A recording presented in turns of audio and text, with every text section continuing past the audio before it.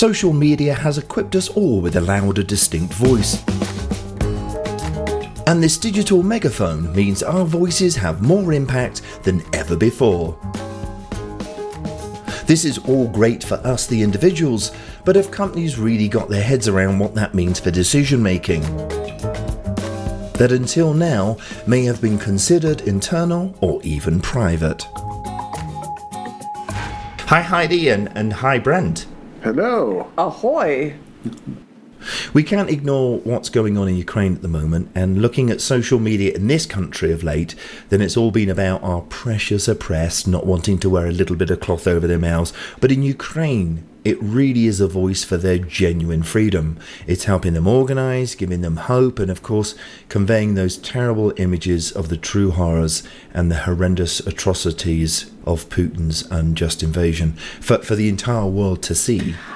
I think that we're at a really interesting point for seeing how established digitalization and the opening of the marketplace of voices has really changed the world. And you're seeing that through how fighting is occurring in the Ukraine, but you're also seeing it very interestingly in how it has caught businesses flat-footed.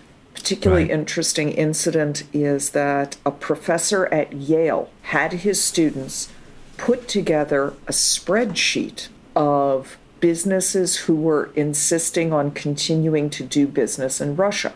This is an academic project.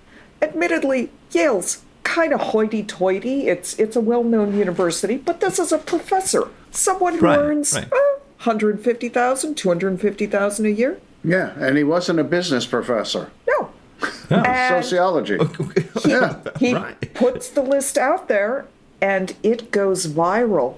And the backlash across companies such as Estee Lauder, companies like Coca-Cola, McDonald's, Uniqlo, all of a sudden, what they consider an internal business decision gets called out for public evaluation in the public square.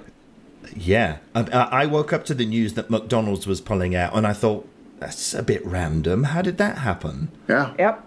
That happened And this is the because reason. someone called them on their behavior. Yeah. Wow. If you had the ability to influence the town crier to say what you wanted him to say, which is kind of what the media did at that time, it's become this radical transparency of everything you do as an organization and a religious organization as well, many different types of organizations. It's become so transparent that you have to start thinking about what is the impact of my decision, how are people going to receive my decision, and how are they going to react to my decision. And something that I really see in this is a level of hubris or arrogance from very large companies who thought, okay, the decision is mine to make according to my shareholders. And nope. What we've been telling businesses for decades, that society now expects a level of ethical behavior from large organizations, that your staff will leave if they perceive the company as being unethical. All of those trends that we've been telling people about suddenly are crystal clear in how things have been happening with the fallout from the invasion of the Ukraine. I instantly think of this from the consumer's point of view, and McDonald's or other companies thinking, well, we're going to lose customers if we don't withdraw. But you're saying it's from within the company as well. It's also employees saying, this is not the company I want to work for. It could very well be.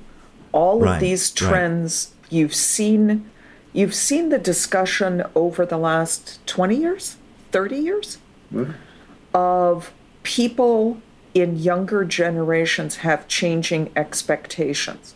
And when people don't want to work for you, the bosses in the hiring section, well, there are no good people out there. No, this is what we've been telling you over and over. There is an expectation of transparency and accountability, and the authority to make context-free decisions, which has frequently happened at the executive level. That ain't there anymore. You lost that. Yeah. Because I understand and I get McDonald's and Burger King because they're all franchises. So basically, you are employing a large portion of the country, of Russia, through allowing franchises to happen. Now, what they have decided to do is they are no longer going to support them and supply them with specific things that are required through the franchise. So are they hurting citizens that don't necessarily need to be hurt? It's a hard question. So it's a hard decision for some companies to make. But I'm sorry, your leader is your leader, and you probably supported and or voted for your leader. Many of us, when we had a leader that we didn't agree with, did things because we didn't agree with them. Well, and what I would say, and an interesting clarification that I saw was the economic repercussions for your average Russian from this are going to be vast and horrific. Yeah. And yet those are less than getting a bomb dropped on your house.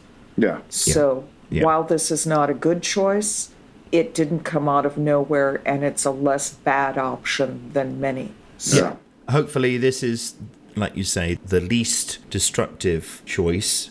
I would loop back to the second part of what you were talking about, and this is also a fascinating aspect of the digital revolution, which is the disconnect between the Russian state propaganda and how radically the Ukraine resistance has leveraged social media and outreach and messaging. And it is a fascinating conflict between totalitarian censorship, how effective is that still able to be in the current environment? Sadly, more effective than we would like. And the open democracy of social media. You were talking about how they are weaponizing civilians. The Ukrainian military is putting out videos to train civilians on how to make Molotov cocktails correctly and how to throw them safely, how to shoot weapons. Wow. So they're basically they're training people over the social media. If you want to fight, here is some basic things you need to know. This is really about freedom. This is really and it's much different than the American militias, make-believe militias. These are people actually fighting for their homeland. Absolutely. This is about freedom. This isn't about having to wear a bit of cloth on your face, truck drivers. No, this is really about freedom. Yeah. And this is, Russia can say they're not bombing civilian targets, but that iPhone video of the missile going into civilian targets that's instantly out there on social media totally and utterly tells us the truth. It's this fascinating, when you step back, both businesses and how the invasion has developed. It is this fascinating mirror of what digital communications and the democratization of the message has become, and it is enormous. Businesses are still chasing an understanding of it, and it's actually kind of darkly hilarious to see that Ukrainian resistance better understands the power of social media than Coca-Cola does. And it really is. It's interesting to watch how there is such a disconnect. Right. As soon as Vladimir Putin said, we are there to demilitarize and denazification of the Ukraine, everybody on social media went crazy, like, what are you talking about? There are no Nazis in the Ukraine. Which then, because you might think in your mind. And not to give too much credit to social media, because then the conversation did morph into, what drugs is he taking? Can steroids cause this? So I wouldn't say that this is the solution to open communications. It still goes quite sideways. Yeah. He can control the narrative in state-run television within Russia, and he's trying his best to control it globally. Oh, yeah. But he has limited reach when you consider it is the rest of the world that's actually using social media. Yeah. Yeah. Yeah. All you're doing is creating more and more isolationism as we go forward. Yeah. And let's hope that that's his downfall. We'll see. Fingers crossed. Yeah. Being devil's advocate and considering that we do have a lot of politicians that just brush off accusations and seem to not give a monkeys about their sort of the optics of their decision making. Do we ever think there's a point where someone like McDonald's or Coca-Cola would say, we don't care what people think, we don't care what social media says? There are a few out there that are pushing back. Yeah. Unilever is one of them. Yeah. And part of their pushback story is we provide required subsistence products, soap, shampoo. And again, I go back to with greatest empathy for Russian civilians. It's better than having a bomb dropped on your house. Yeah, I'm sorry, you're not going to get the shampoo you want from Unilever for a while. Yeah. At least your at least your town isn't being blown up and invaded.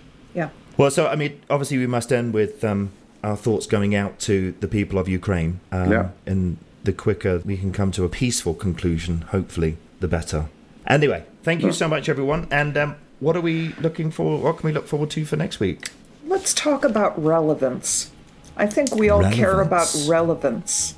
Can we expand on that before next week, or is that going to be just a big tease? I would hope we will be able to report that the Ukraine and its government is more relevant now than it was in the past. Yeah. So let's hope. Fingers crossed. See. Yeah. All the best to them. Right. I will see you next week. All right. See you next week. Next week.